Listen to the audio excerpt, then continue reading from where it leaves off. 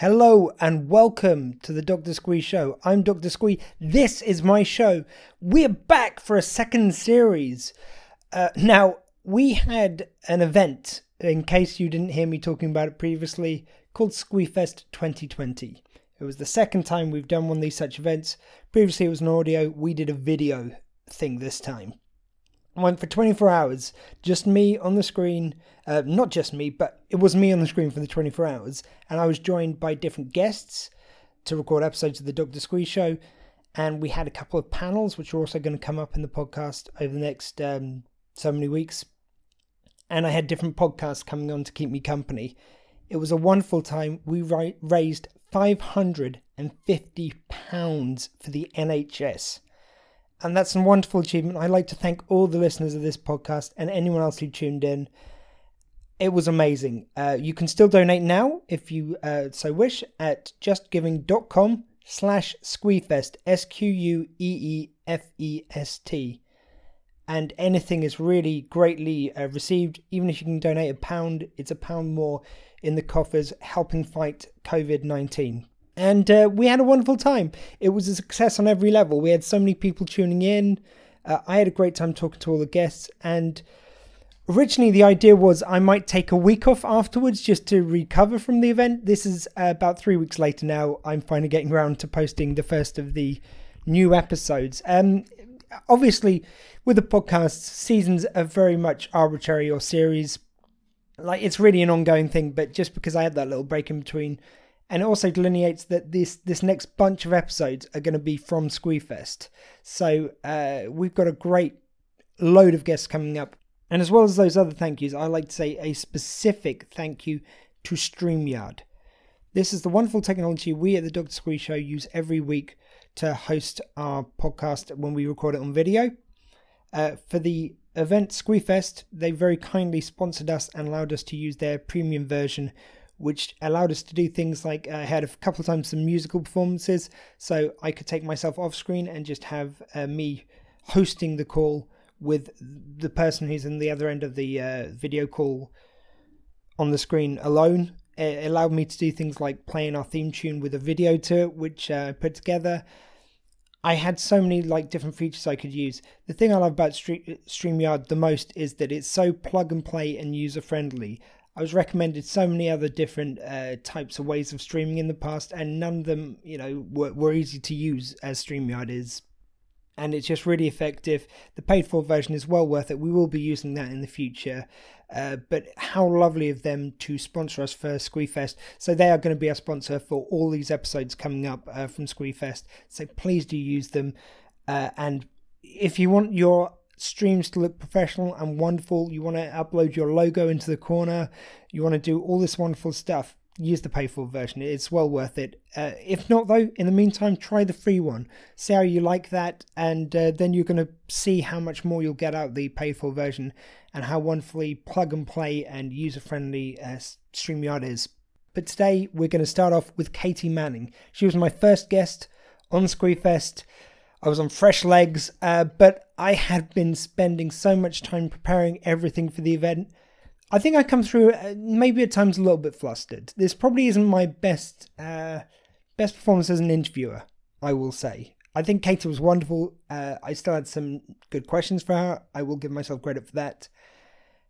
I can just hear a little fluster in my voice because it's just such a whirlwind when you're trying to line up 24 different programs in a row which you're going to be hosting. It's a task. I'm only now just kind of sort of recovered from it. Your voice really takes a hit after such a thing, because you're just talking for 24 hours, and with all the kind of games which we had over those 24 hours and all the interviews I had to do, it wears on your voice and your mind. It was quite a thing. By the end of the 24 hours, I was really just slightly out of it, really, if I'm honest with you. It was kind of like a sort of slightly spacey feeling. I think I got a bit of a second wind near the end.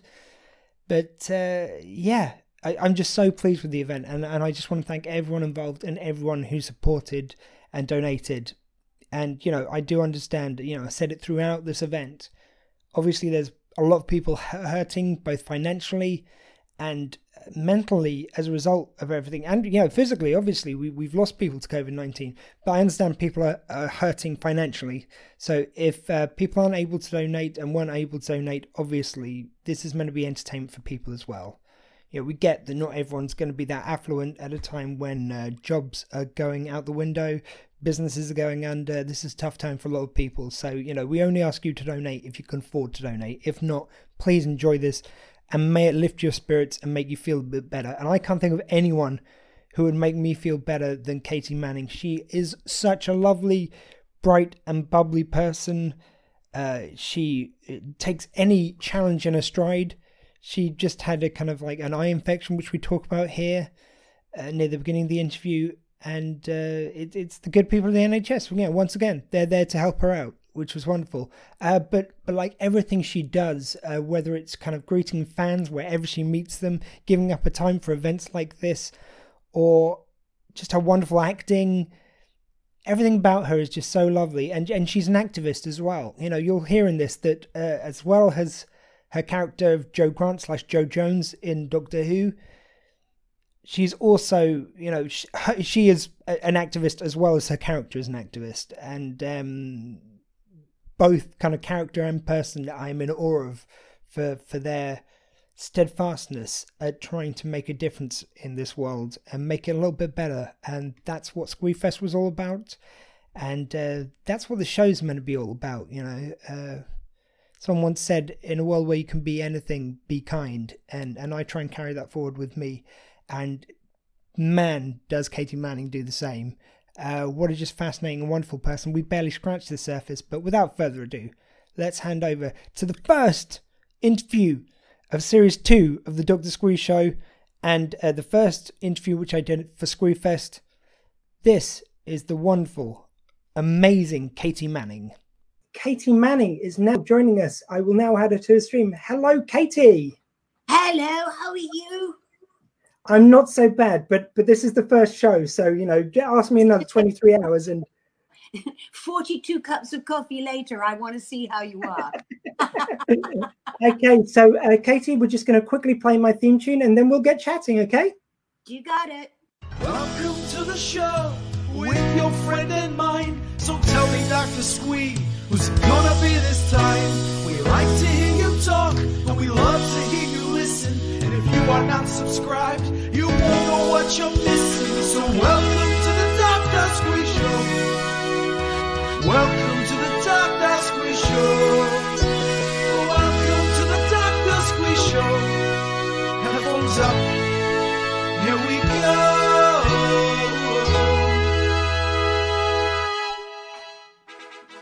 Welcome to the Dr. Squee Show. Tonight, Squee welcomes Katy Manning. Hello. And now here's the man himself, Dr. Squee.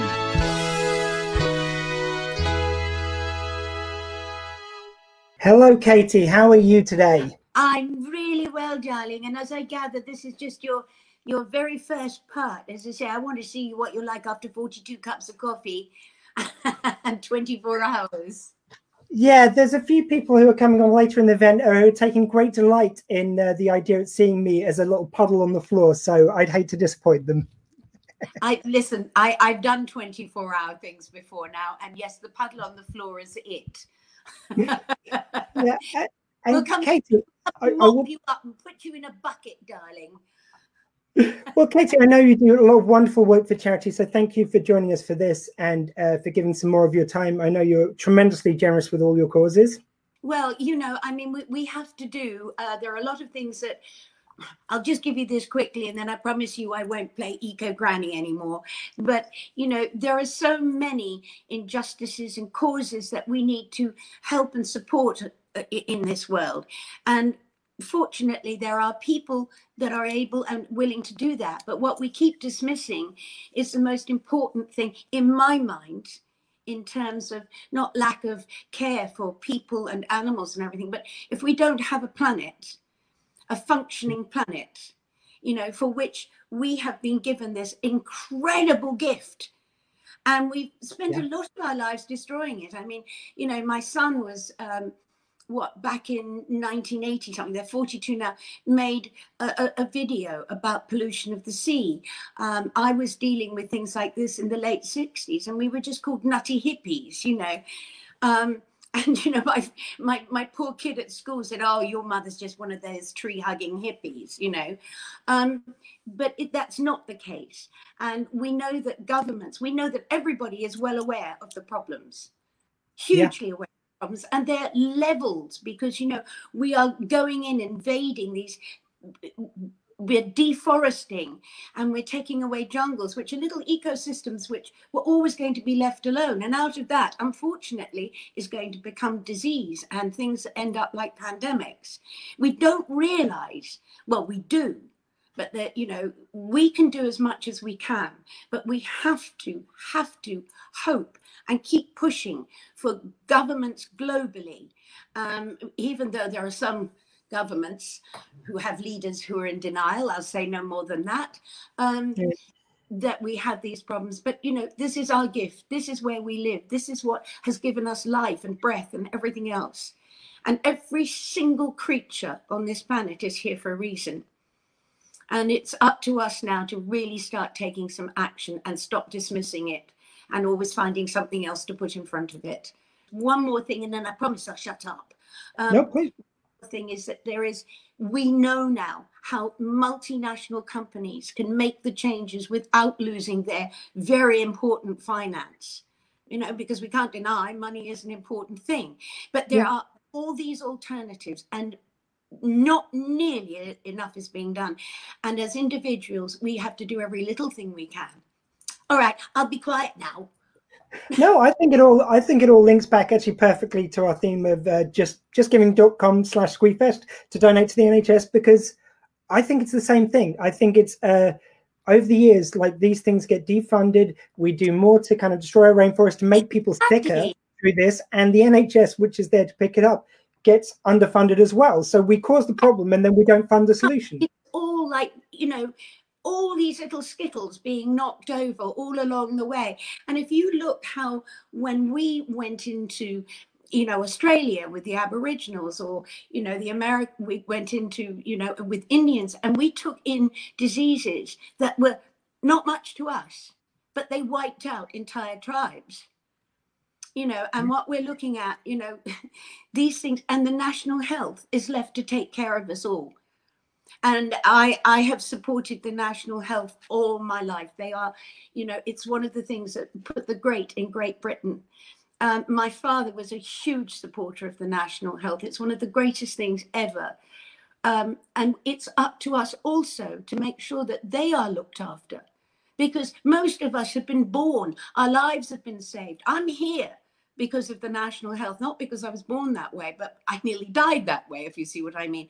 And it was through their care. My children are still alive today because of the national health.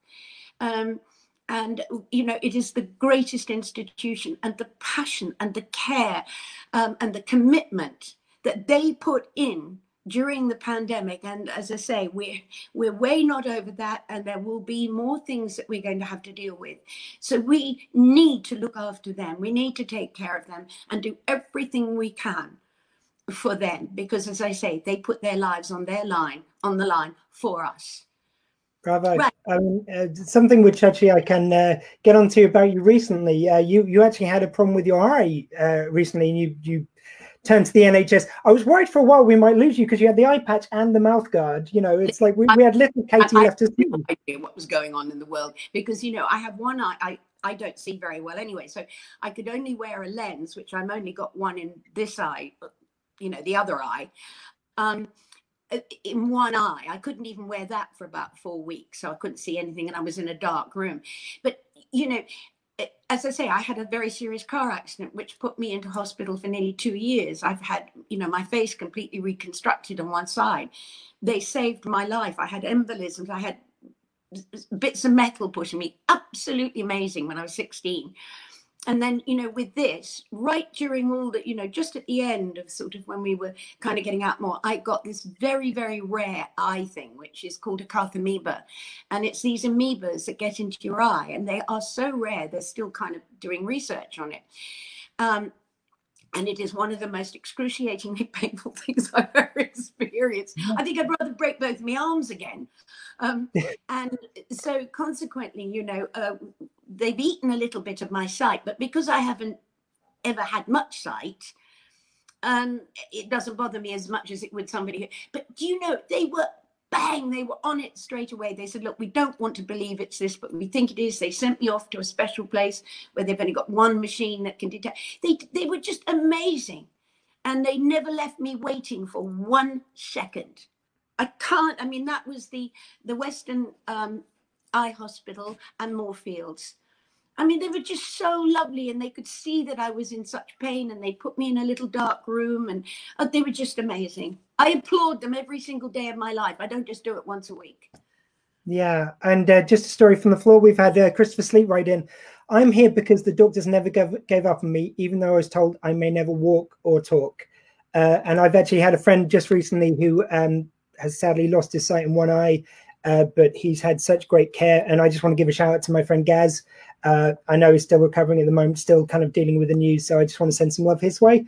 And for me too. And just remember, you know, everything that seems so terrible at time, we come through, you know, and you're all doing so well, and just, you know, keep being positive. I was told I'd never walk again. Hello, I've been climbing mountains in high heels, gale forces, you know, it's, your determination, and as I say, all the love and the care that you're getting from National Health. And I wish you all huge, pink, fluffy clouds bursting with healing hugs. Oh, you're wonderful, Katy. I'm going to get teared up already. We're only like 20 minutes in. I was thinking those bits, and I'm thinking, yeah, I want to hug you all and make you feel better. But let's get on to you. So you mentioned Australia there. I didn't realize you are half Australian. I'm not. Oh, on your website it says you're Australian. No, it doesn't say I'm half Australian. Oh, sorry, I may have been sorry, not your website. It must have been mislead. It had on when I looked you up. I have an Australian passport. I lived there for many years.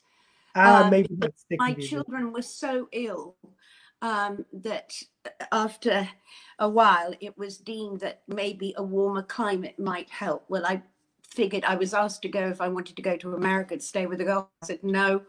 I knew one person in Australia. I packed 2 suitcases. I took 2 sick children. It took a long time for them to recover, and operations and all sorts of things.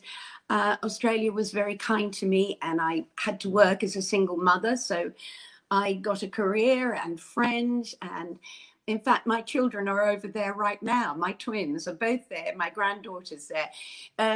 But also I have American as well. You see, I'm a little bit of everything. I think we all come from the world. I can't be doing all this country bit. Oh, I come from, here's my flag.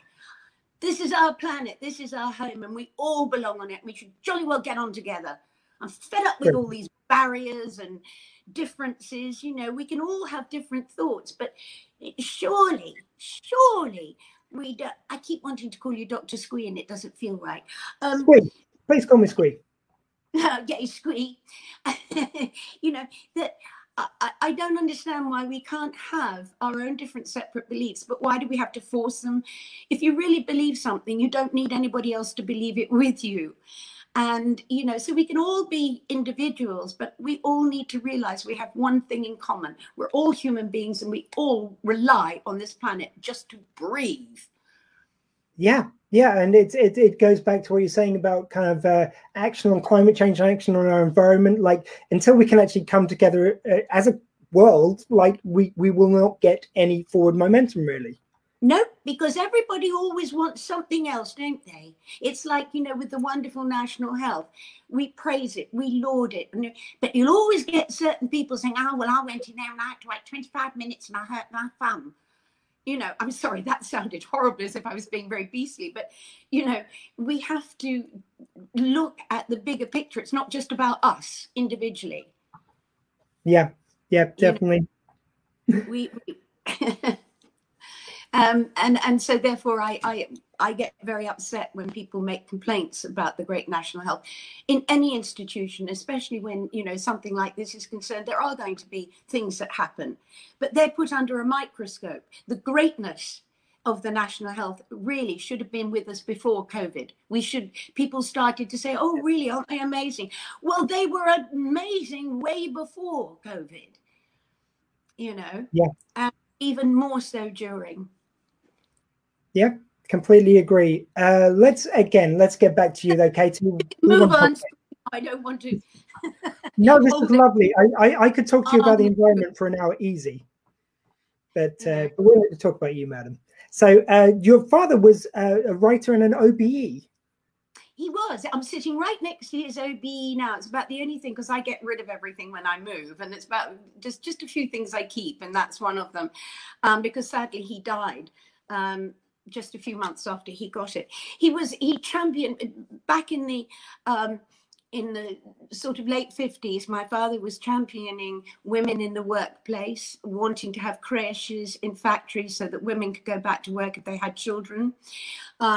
He changed the rules of boxing so that there was a doctor at the side of the ring to say when it was, you know, no longer a sport, and it was, you know, because there's a lot of damage that can be done to the brain in boxing. He also championed the miners during their big problems and was carried down the streets of Wales by the Welsh miners. He was always, when he was chairman of the press club, he opened the doors to women journalists instead of all this closed door for men. He also was fought against apartheid in sport. And went to South Africa. He was a kind of a righter of wrongs, if you know what I mean. He always found a cause and went out and championed it one way or another. He also fought against the terraces at football after, you know, before the big collapse. He was saying these terraces have to be changed. And he also was talking about drugs in sports back in the 1960s and said this will happen. So I grew up with all this around me, which wasn't easy. So obviously, like I can tell, kind of you've got a lot from your father. So obviously your want for activism and for change, but also kind of. My father had the eyebrows you've ever seen in your life. I mean, they were like eye shades. Sorry, I just had to say that. That's okay. That's lovely. What was it kind of like, because he was writing, did that help inspire you to go into kind of showbiz, into that kind of world? No, I don't know. Nobody, I don't know what inspired me. I don't think, you know, I didn't walk around as a young girl. I was too busy kind of dealing with being a little strange because they didn't know that I couldn't see until I was about 5. So I lived in this really very withdrawn little world, and, you know, kids work very close. So back then, nobody really noticed. They just thought I was a weird kid, you know, and it sort of, I know that Daddy encouraged me. He was great at telling stories. He was away a lot. I spent a lot of my time with a nanny looking after me and my older sister. So I grew up very, very much a little lone child. But I was very, very creative in my little head and didn't realize that all the characters, I was always another character. And I was always, even, you know, like playtime for me was adopting a character and becoming that character, you know. Everything from, you know, dentists to mad teachers who had furry ears that went up to the sky. And when life got really difficult, I used to climb to the top of my ears. I know, weird child. Brilliant. And I was somehow, because I couldn't see very well, I made up for it with voices, because because I could hear so clearly. So every voice I heard on the radio, I would be trying to do. I mean, my father said it was really spooky to have, you know, some of the voices, especially Popeye, you know, listening to this little tiny person with these great big thick glasses with this unbelievably deep voice doing Popeye. And so, you know, that was my friend. My friend were all the voices that I could create. And Daddy was very good at voices too, so we used to play voices together. Great. And so I didn't actually realize what I was doing with it all. I mean, I loved dancing because you didn't need to be able to see much. But then after my car accident, that was the end of my great relief to the ballet world, let me tell you, the end of my dancing career. Because I was probably one of the few ballerinas that used to, you know, be doing her jetés across the room and voicing them. Yeah. Commentating. On some of my ballet certificates, would be lovely. If any, Katy has a lovely smile. She's a beautiful dancer, but she must learn not to talk while dancing. So was it kind of commentating on the action? And now Katy Manning going for the leap. And of course, Daddy, my grandfather, started Sports Report. It was his concept. And so I grew up hanging around the BBC radio studios as well, waiting for Daddy. Quite often at 3 o'clock in the morning in my nightie in the back of the car. Sounds like a magical childhood. All around me, and then of course I went to school, and you know, you possibly know, I went to a private tutorial school.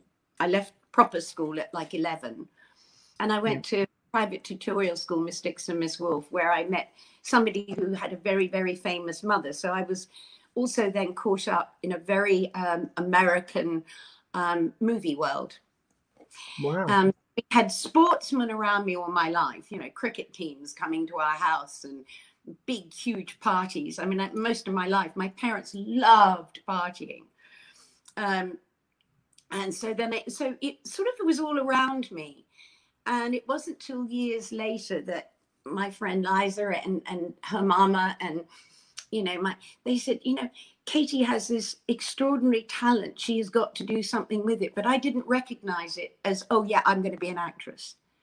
Until I went to the States after my car accident to see my sister, who was a model with Eileen Ford. She's 5'11". I'm 5'1". Hello. Thanks, parents. And I was offered a contract with MGM for 5 years, and they flew my parents out, and Daddy said, well, if you do it, you could do 5 years and do nothing, you know, rah, rah, rah. And I came back and I didn't tell anybody, and I decided to audition for drama school. And I thought, well, whoever takes me first gets me. And that's what I did. Decision, I am going to be an actress. It just kind of happened organically. And then kind of tell us about some of the earlier productions you were in then. I take it was kind of theatre work to begin with? No, everybody thinks this. No, I started in television. You go straight to TV. So was it Man on Top? I did it the other way around. You know, you're always hearing, and you know, most of the actors that I absolutely admire and love, you know, especially from the older days, all cut their teeth on sort of weekly rep and all that kind of thing. Yeah. And I did Softly. And then I did, I got a tiny part, like 6 lines, because one of the things I could do, even though I left proper school at 11, I could speak French. And it was a part of a French au pair girl in Man at the Top with Kenneth Haig, written by John Brain, who was like the groundbreaking writer of that time, you know, very different kind of television. And so I got the part of the French au pair girl, and I'd only been doing it for about, I don't know, 4 or 5 days rehearsals. And they took me out and gave me the Juve lead in an episode written especially for me, and then another one. And it was during that time, I went in late to go to Doctor Who. They'd already shortlisted it to 3, but Terence and Barry said, no, there's one person we haven't seen, and we really need to see her before we make up our mind. Thank goodness they did. Because I was doing this other television series. And I did do one play. I went up to, was it Wolverhampton? And I did a week's performance playing a 7-year-old in Jane Eyre. Yeah. I know. And I had to do a little ballet dance and speak French again. And she was 7. I'm playing 7 at 19.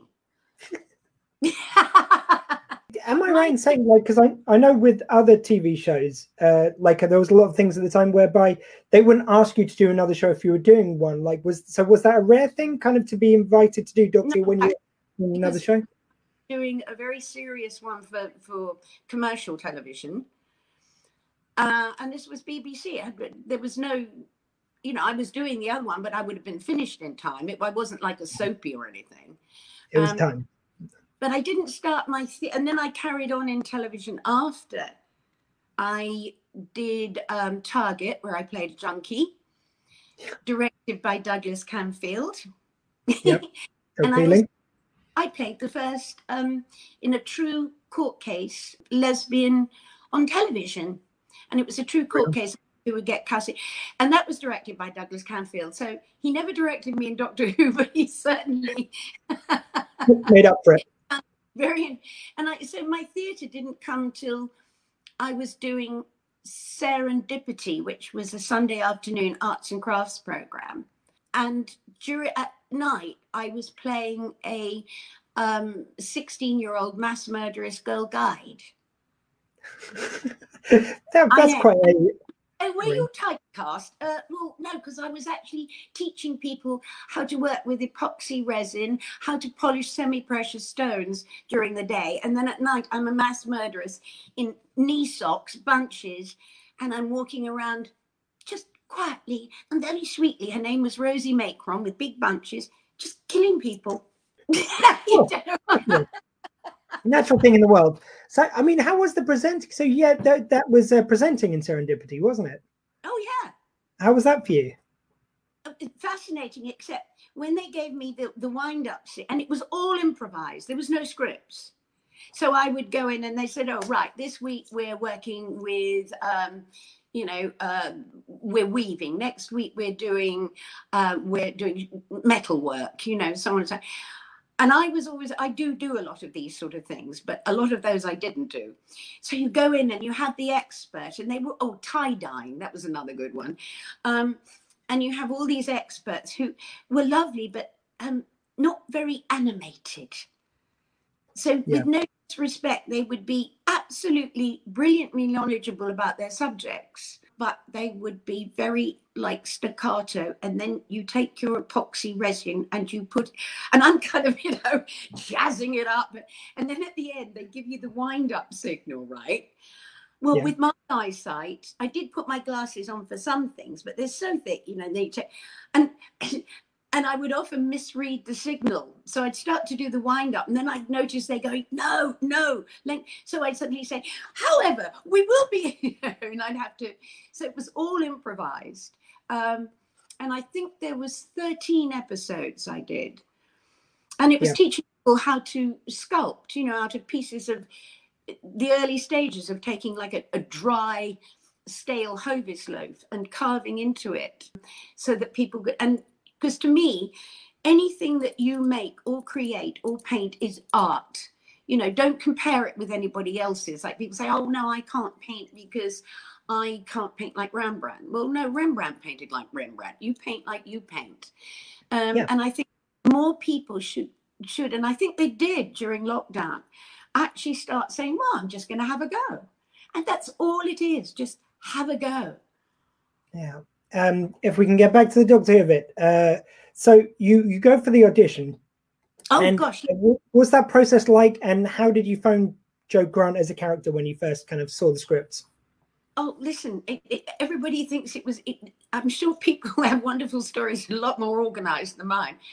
I turned up really late, couldn't find where they were, got frightfully lost, had the most awful cough. It sounded like, kennel cough. And I, because my glasses are so thick, people need to look at your eyes. And so I always would take them off. And then, of course, didn't know where I was going. So I arrived late. Terence Dicks used to tell the story. And I walked in, I had all the rings and the thing, and they'd shortlisted it to 3, and they'd all auditioned with Richard Franklin. And Richard Franklin, bless him, tells the story. He said, oh, yeah, I auditioned with Katy. No, I didn't. I auditioned alone because they, there was an amount of time where they just wanted to see me, and that was the time I was free. Yeah. So they very patiently waited for me. And then get a call from one of the security people at the BBC saying, we have a lost person here. Does anybody want to claim her? Anyway, wonderful. so they said to me, could you read the script? Well, I was too embarrassed to show them my big, thick glasses. So I kind of got the script and I put it under my nose. And they said, could we? And I said, well, no, it's a bit hard, you know. So they said, well, would you do an improvisation instead? So I hadn't read a script. I had no idea what they wanted. And so they said, they sent me into this big rehearsal room, and there was a coach stand, and it had I had to imagine that on the imaginary coat stand. I mean, you need all this for Doctor Who, so it was probably a better audition than me reading. And I had to imagine there was a big furry hat, and the big furry hat had to turn into a devil. And I had to react to the fact that it was turning into this devil. And then, of course, it goes back into my character seeing it, that it's actually only a hat, and her reaction to, you know, the mistake that she made, that it really wasn't a devil at all. It was just a furry hat. Yeah, that was how I got the part of Jo Grant. That's so BBC as well, acting against a coat stand. I love it. I love it. You know, I mean, it's also, it was a completely different audition than most people usually have. Yeah. You know? Yeah. And I called the next day saying, would you like to play Jo Grant? So it was like overnight. It's wonderful. It strikes me that like a lot of your kind of traits seem to gel a lot with Jo Grant. Was there any kind of like, kind of taking from your life as the kind of role went on, or was it just a coincidence that she was so like you? Well, you know, it must have been a coincidence, because I didn't see anything until basically I got the filming script, because you do the filming first. And this was going to be the first time that I met John, the first time that I met Roger, who, of course, and then all the changes that were being made as I came in, you know, so many changes being made, you know, proper uniforms for army and, you know, that sort of thing. The Master, they introduced Richard Franklin, and Barry Letts had fought very hard and got a little bigger budget to work on special effects, because, you know, we didn't have computers or anything like that in those days. So it was a huge team of very committed, very determined people who'd stay up all night just to get something right. And so I saw the filming script. So basically, I found out later that they were so amazed that I was kind of everything that they sort of wanted. The only thing that we took back a bit on was there was a lot written about her being a part of UNIT. Well, as I think anybody who's watched me realizes, she wasn't really. You know, she'd done like a year. She got in because of her uncle. She'd done like a year, and she'd chosen to do escapology and really beautifully useless things. She, you know, and because she says in her very first run, which I think is lovely, he said, you know, I thought you said you took A-level science, and Jo, and I think you get her straight away, and she just turned around and she said, I didn't say I passed. And so, you know, I think you get like so she was very young, she was 19, and I think what they did was when they met me, they saw an awful lot of what they wanted out of this particular casting for the particular reasons they chose. You know, they didn't want at that time, and nor did John Pertwee, to have somebody who was, they'd had a lovely time, because obviously Caroline was brilliant, but they wanted to see what it would be like if they just had an ordinary, regular girl of the moment who was gutsy, which she was. I mean, I don't think anybody up to that point had offered their life for the Doctors, but Jo did. Yeah. And she was feisty, she was brave, she was clumsy, she was funny, she was so disobedient. She had a lot of, and you watched her grow up right through the time that, you know, I was there. It was a wonderful character play. And with all the rings that I had, they decided they wanted me to keep those as part of the character. So they brought in things like that. But I also had to change my voice, because my voice was a little bit, John used to call me the little lorry driver, because I had quite a deep voice. So I lifted it, because it wasn't fashionable then really to have a very deep voice, unless you were, so marvelous sort of, vanilla feeling. In which case, but I don't think that would work for Joe. No. Very grateful, and it was an incredible team. And I say this because so many people talk about the past and so on and so forth for women in this business. There wasn't one moment where I was ever treated in any other way but as an equal, right through. Yeah, I think that's really important. Everybody let me go everywhere. I was involved in all the conversations, all the decisions, John and I, if we felt something wasn't quite right, and Terence loved it when we found something in the script that we thought wasn't quite right, that we'd all have this big, massive meeting. I was always part of that. And John said, well, Katy and I thought we could maybe make this happen. Instead of her doing that, we could escape this way as opposed to that way. And I said, yeah, just give me a teaspoon. I'll be out of here. I think that's a reference to one of the episodes where I decided I could dig my way out of prison with a spoon. Yeah. But so I do feel very grateful for that. And it was incredible team of actors, and we socialized together, and I went on holiday with John and his wife, me and my boyfriend. It was a very, very strong group, because you only do that if you really get on well.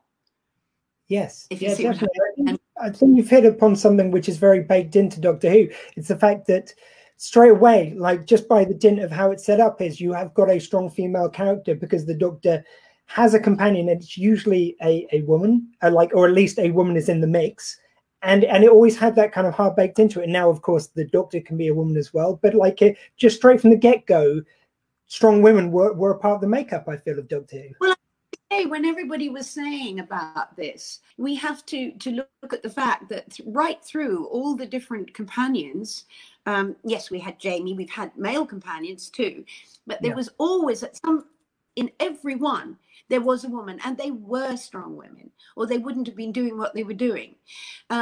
So, I do think that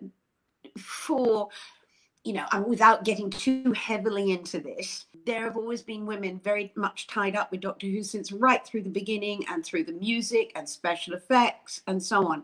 There were and makeup, and because before special effects took over making masks and things like that, the makeups were done for the aliens by a team of BBC makeup artists who were all female. Yeah. And the very founding of Doctor Who, back to Rosie Lambert. On what it was like being a woman back then, and I never ever felt in any way.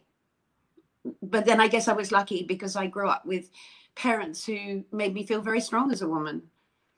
Sure. And something which I know you do get asked about a lot, but if you just talk a bit about that kind of team and working as part of an ensemble cast in Doctor Who, which wasn't always a given. Like a lot of times it was just two people, and they would go to different places, so it was a different cast every week, whereas you had kind of a team in unit.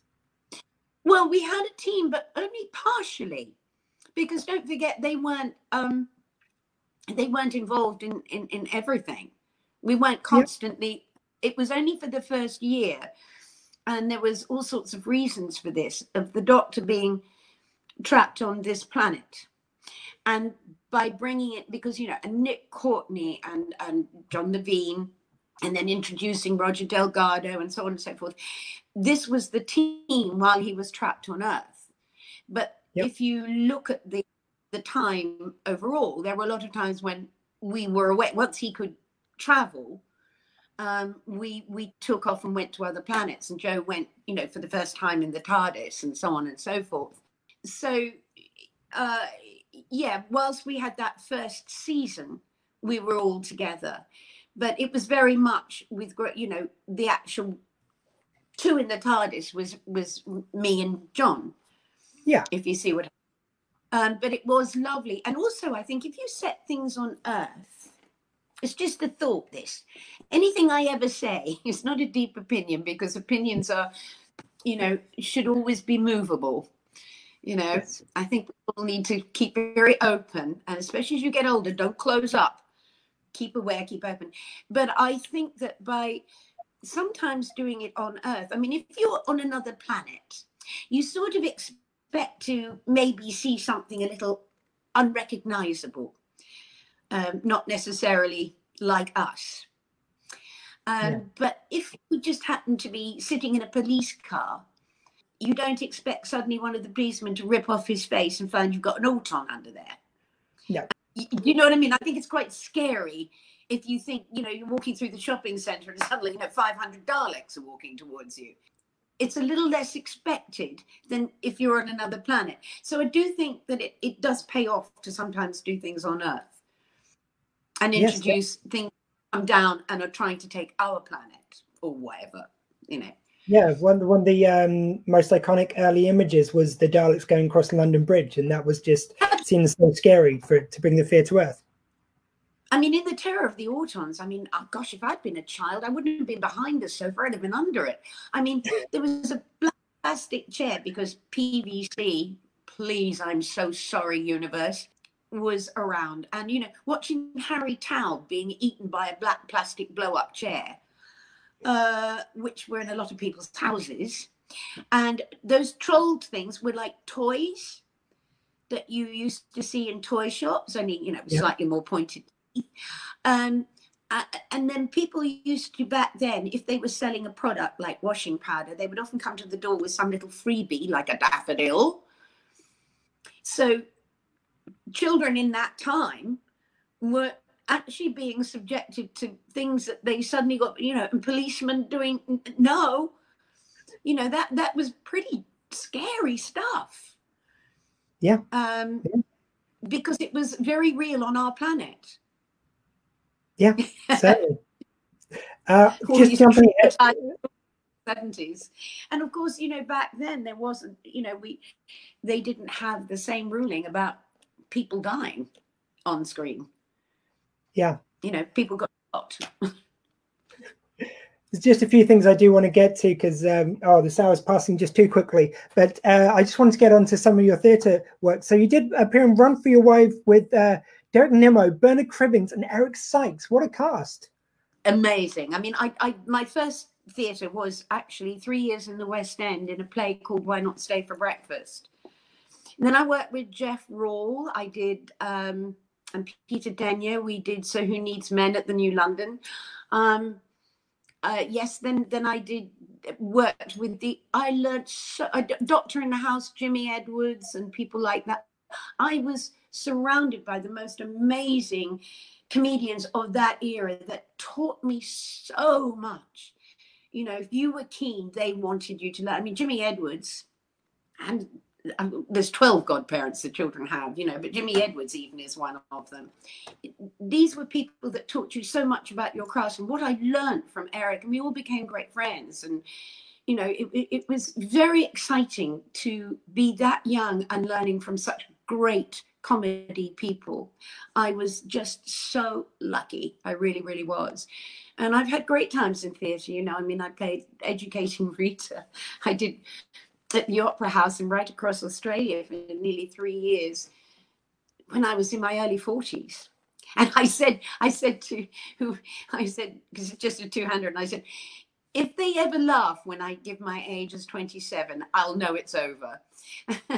And, you know, and I played Elvira in Blythe's. I mean, I've just done so much theatre work, but it all came later.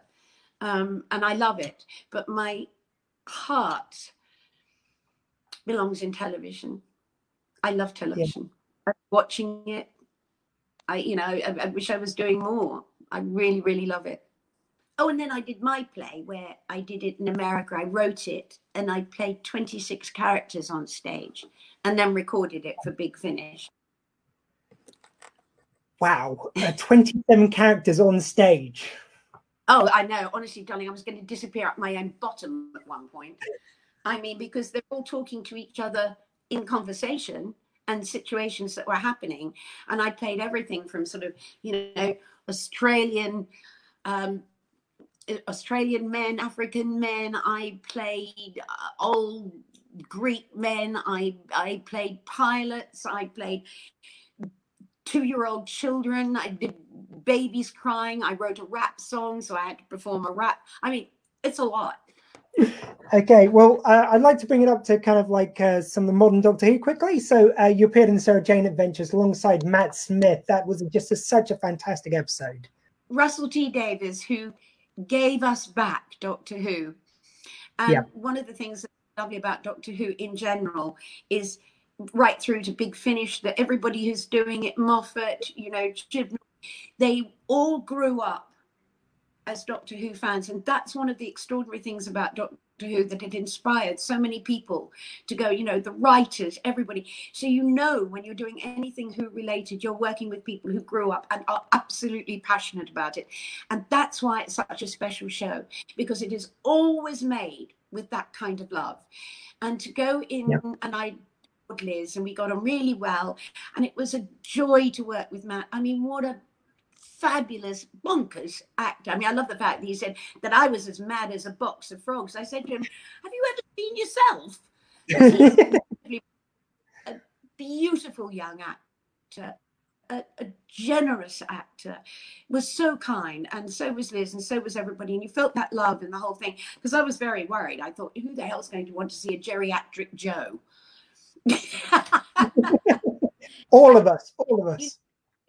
Beautiful script. It was beautifully written, and it's breathed more life into Jo, because Jo Jones is quite an interesting woman, you know, because she did follow the route of, you know, the planet and so on, which is very interesting, because so did I.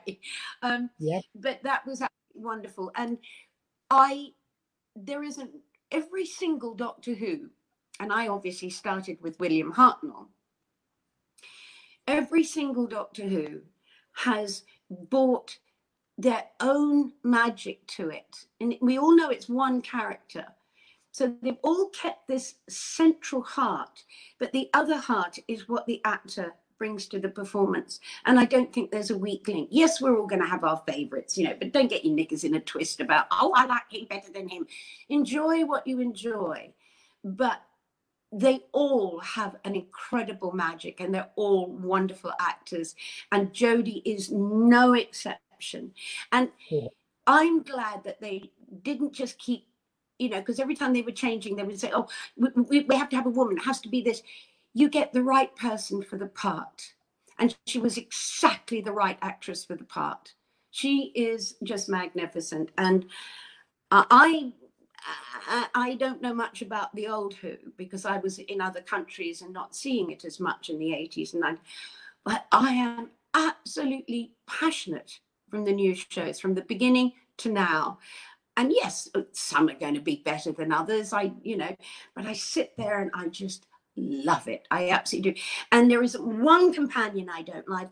Oh, and I loved it when Rose Tyler came out with, obviously, Christopher Eccleston's Doctor. I mean, she's such a wonderful actress. Those two just, it couldn't have started better. I stood up and cheered in my own home in Australia. I've been recently watching back with my fiance, and she absolutely loves Christopher Eccleston. It was a wonderful reinvention of the show.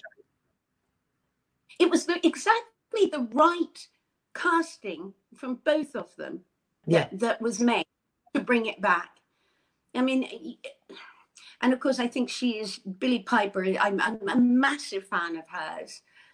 You know, they're all brilliant. And the other lovely thing is when we do conventions, it's such a joy because you feel so close to everybody and anybody, and it doesn't matter whether you're meeting the modern ones like Alex King. We all seem to have this instant hugging love for each other.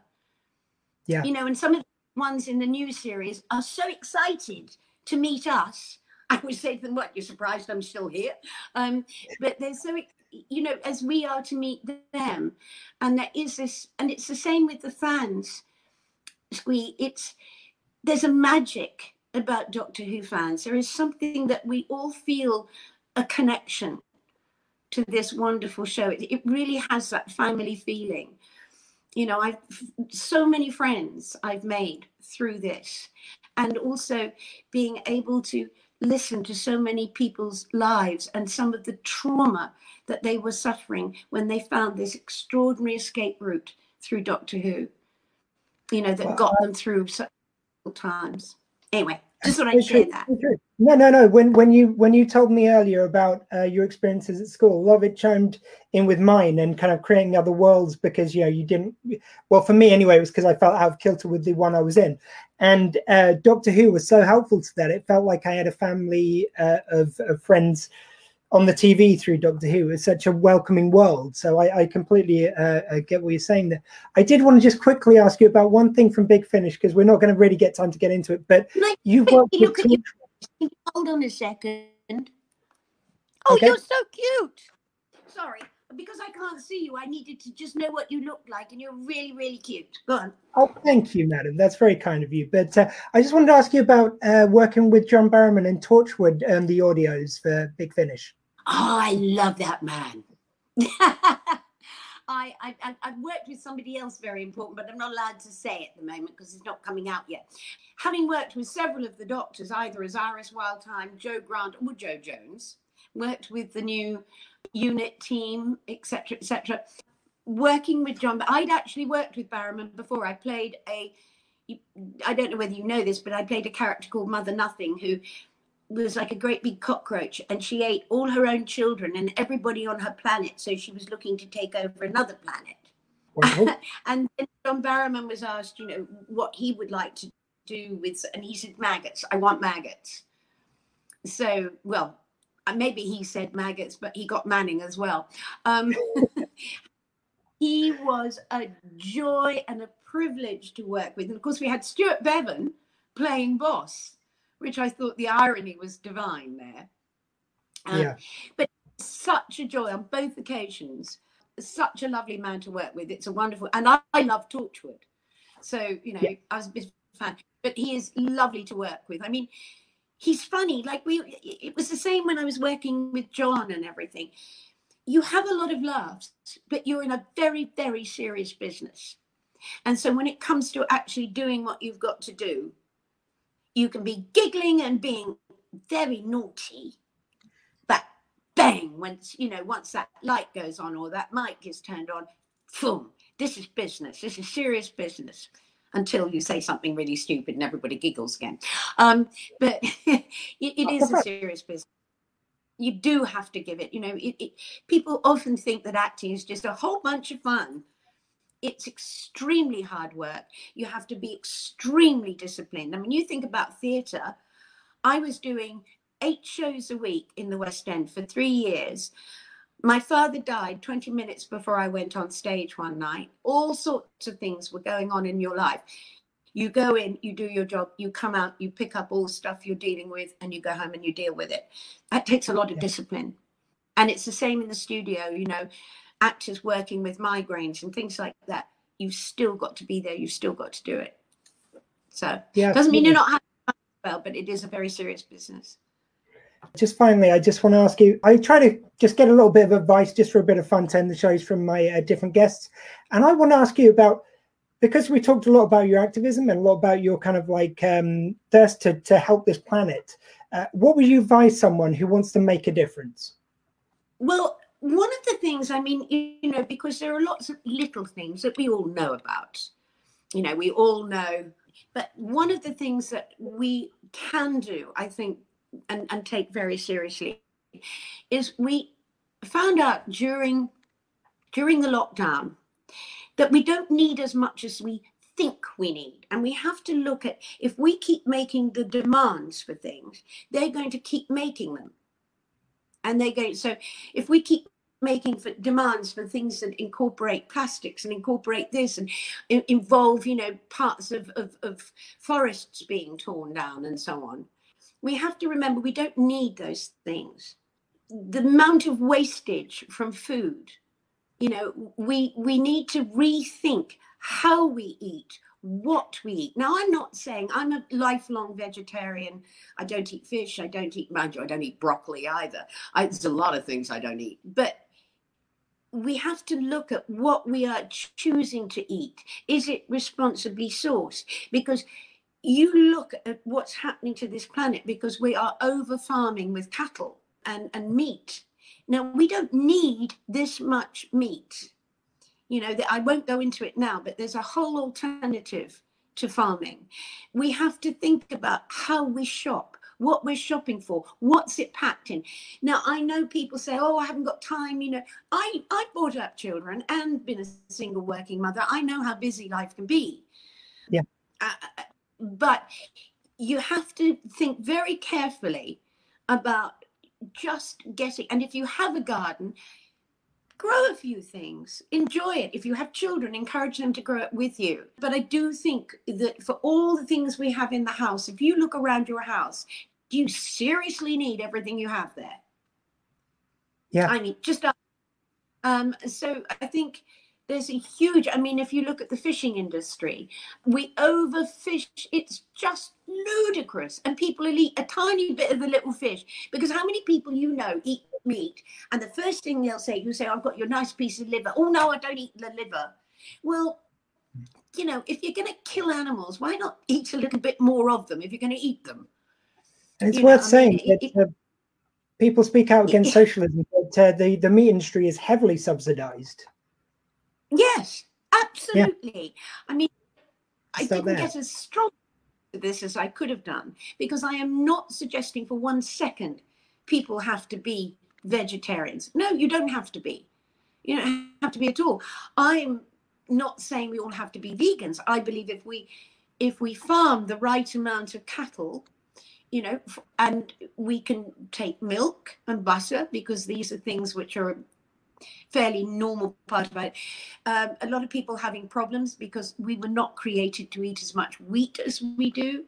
We also have to look at, why do we need chemicals in our food to make it more interesting for us? Why do we need to put more packaging on to suck us into buying that product? You know, why we wipe our bottoms with anything but recycled paper? Yeah. Well, Katy, I can't think of a better line to leave it on, quite frankly. Oh, yeah. Oh, you're welcome back on anytime, Katy. We have not but scratched the surface on your wonderful career. I would just like to bring in some of the comments, just because we've had so many wonderful comments on the board. Matthew Peck, you're such an inspiration, Katy. So say we all. And there's been loads of comments just like that. There's a hello from Emma Huge, and loads of wonderful comments from our listeners. Sorry we didn't get to any of your questions, but it's just been so packed. But here's just a sample of some of the wonderful comments, Katy. Everyone's loved this hour. Thank you very much for joining us and supporting our wonderful people at the NHS. justgiving.com/squeefest. But Katy, thank you for joining us tonight.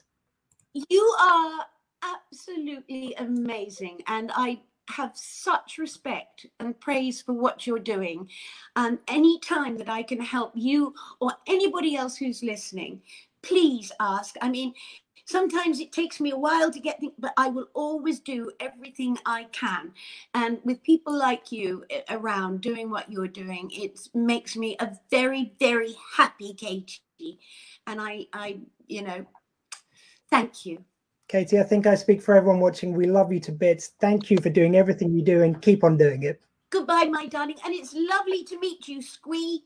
Love you, Katy. Take care. Bye.